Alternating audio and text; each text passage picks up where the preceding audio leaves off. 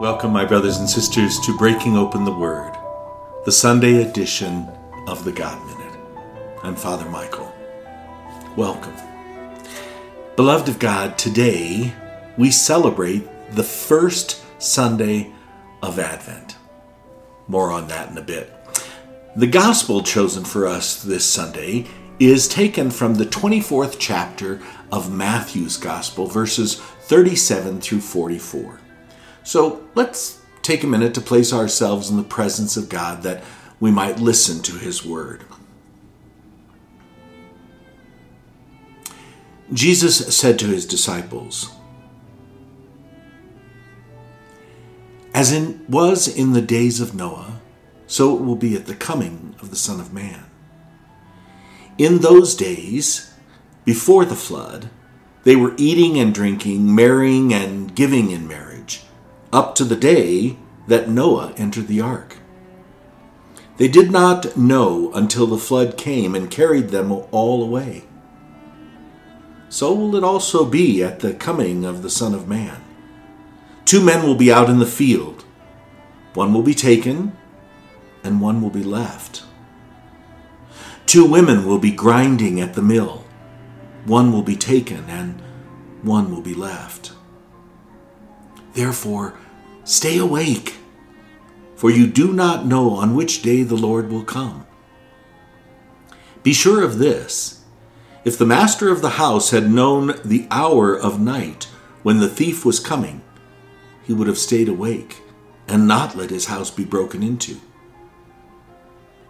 So too, you also must be prepared, for at an hour you do not expect, the Son of Man will come." The Gospel of the Lord.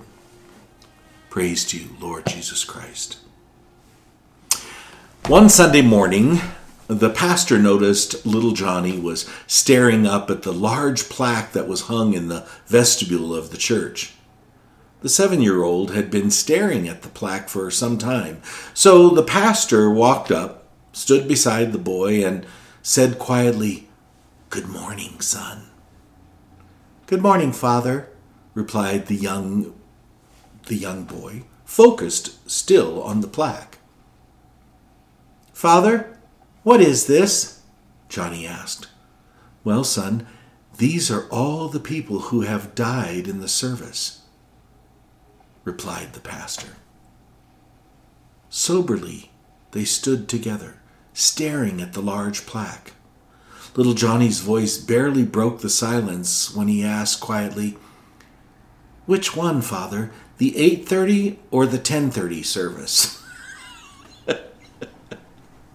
"You know not the day nor the hour."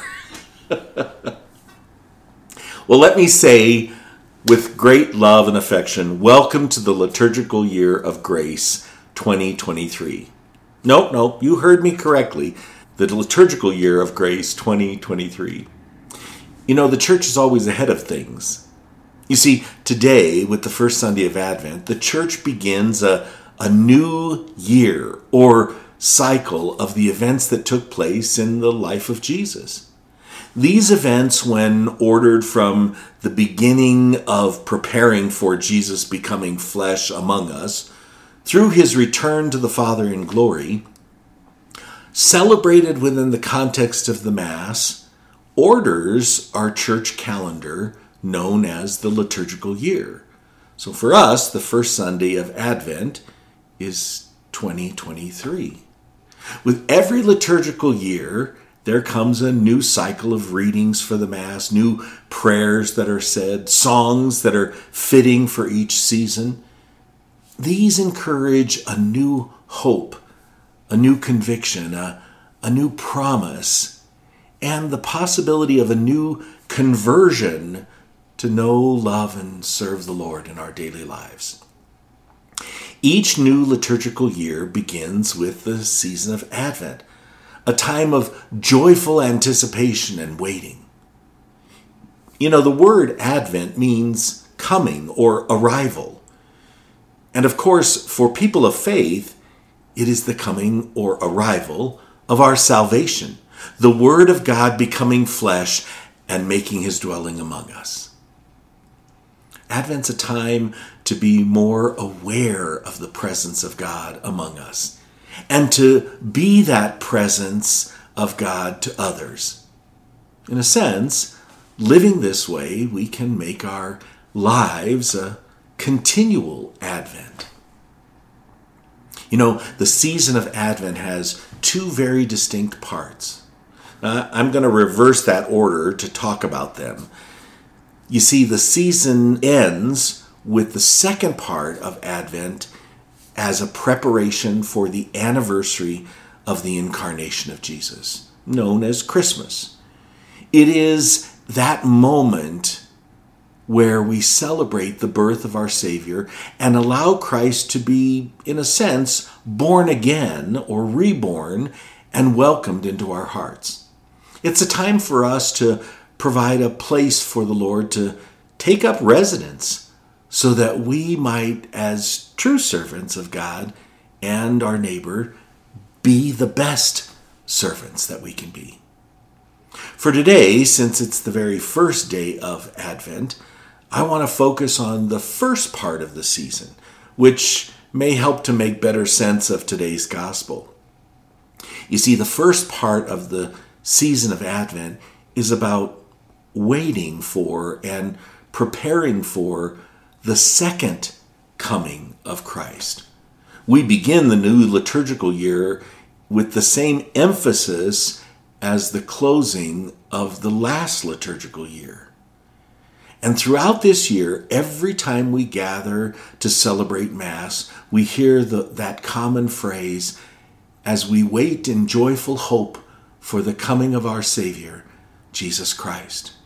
Our whole life is an Advent, and those profound words awaken in us a reminder that all we do in the present readies us for that future coming. The words of the gospel today give credibility to that direction. Jesus says to his disciples, "As in the day of Noah, so it will be at the coming of the Son of Man. Therefore, stay awake."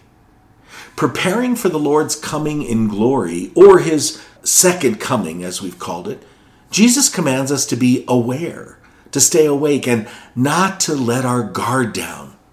We don't want to be unprepared for that glorious day when we will be fully in communion with God. Jesus points out in the gospel that those who are unprepared will not have a place in the kingdom. He stresses the urgency to be ready, awake, and watchful. Our hearts can become distressed by the anxieties of daily life and all the stuff and chaos that's going on around us. We distract ourselves from our troubles by looking for those quick fixes, working long hours, giving in to depression, or distracting ourselves with drinking or sex or out-of-control emotions or gambling or emails or sporting events, the internet, gossip, being critical of others, pride, or any number of things. Did I forget anything?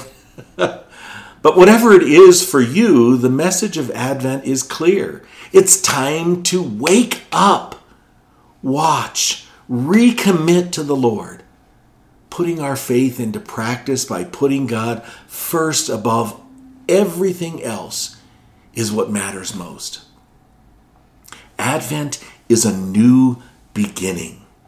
It helps prepare us for not only the anniversary of Christ's first coming, but his eventual coming in glory. It encourages us to recognize Christ still among us, Emmanuel, God with us. And part of being ready for Christmas and the Lord's second coming means living as Christ in the present, caring for the poor, focusing on the needs of others, and, for a lack of a better way to say it, realizing you nor I are the center of the universe. The blessings that await us during this entire liturgical year of grace are many. We know we can accomplish whatever God asks of us if we do it with great love and with the awareness that God is with us. May Almighty God bless you, the Father, the Son, and the Holy Spirit. Amen. I have just a couple of things before we go. Don't forget to check your email today. Father Ron has a special 4-week plan of spiritual growth called The Best Advent in preparation for Christmas. So it's another way to help us prepare with God among us. I hope you follow along with us, and I hope it becomes something that brings you to that greater awareness during this Advent season. And as a reminder, this Tuesday, November the 29th, it's known as Giving Tuesday. And in the spirit of this beautiful season of giving, the message of Jesus' birth was made known by a message of an angel. Could you be an angel for the God Minute and spread the good news to friends and families this season? Encourage them, your friends, your families, your co-workers, to listen to the God Minute. Send a donation in someone's name, or be one of the angels in our choir of angels to donate to the God Minute on a monthly basis or a one-time generous gift. Whatever it is, your generosity and your care will bless many this season and throughout the new year. Giving the God Minute could be a great stocking stuffer, but more importantly, it could be a great heart opener. Brothers and sisters, take good care of yourself and one another, and we'll see you tomorrow.